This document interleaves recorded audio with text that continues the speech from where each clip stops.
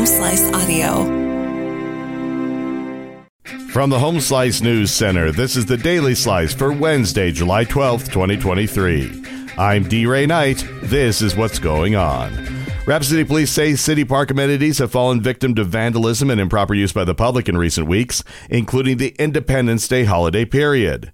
Incidences of park vandalism have included graffiti etched into areas of the renovated Sioux Park Playground even before it opened last Friday, fireworks and damage to the portable toilet facility at the Brayburn Dog Park, and evidence of fireworks along with mud and trash at the new Bocce Court Complex area at West Memorial Park.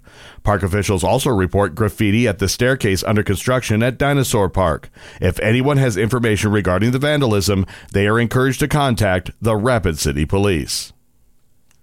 Interested in the history of Rapid City? Then Amy Rose has the job for you. Amy. D-Ray, the city of Rapid City is seeking to fill one vacancy on the Historic Preservation Commission. Interested applications can submit a citizen's interest application online.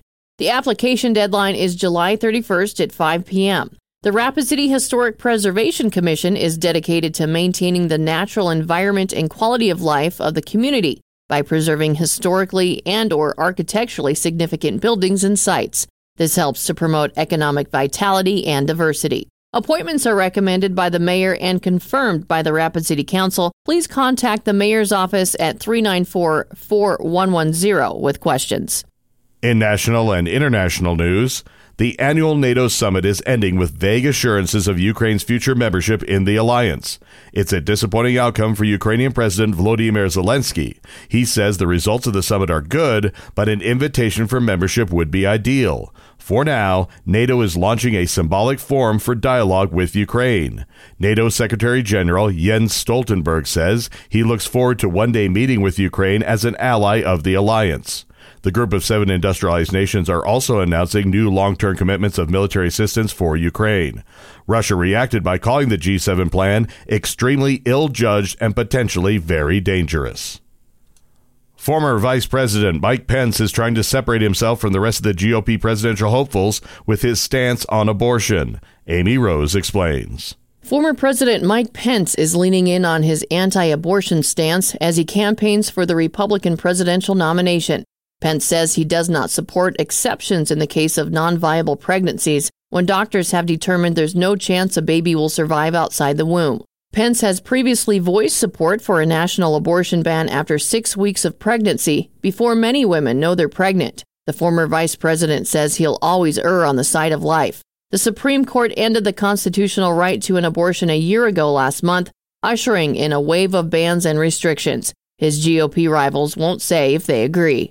For colleges and libraries seeking a big name for a guest lecturer, few come bigger than Sonia Sotomayor, the Supreme Court justice who rose from poverty in the Bronx to the nation's highest court. But emails show officials frequently found that an appearance by Sotomayor came with an additional benefit, namely the purchase of hundreds, sometimes thousands of copies of her books.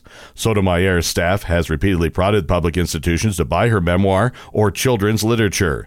Details about such events were obtained by open records requests to public institutions. The documents handed over offer a rare look at the behavior of Sotomayor and fellow justices beyond their official duties. Your weather forecast from the Home Slice Weather Center. Lots of sun today and a high of 84. Clear tonight and a low of 61. And that was your Daily Slice for Wednesday, July 12th, 2023. The Daily Slice is a production of Home Slice Media Group, hosted by D. Ray Knight with Amy Rose. Executive producer Mark Houston. Engineered by Chris Jacquez. I'm D. Ray Knight. Have a great day.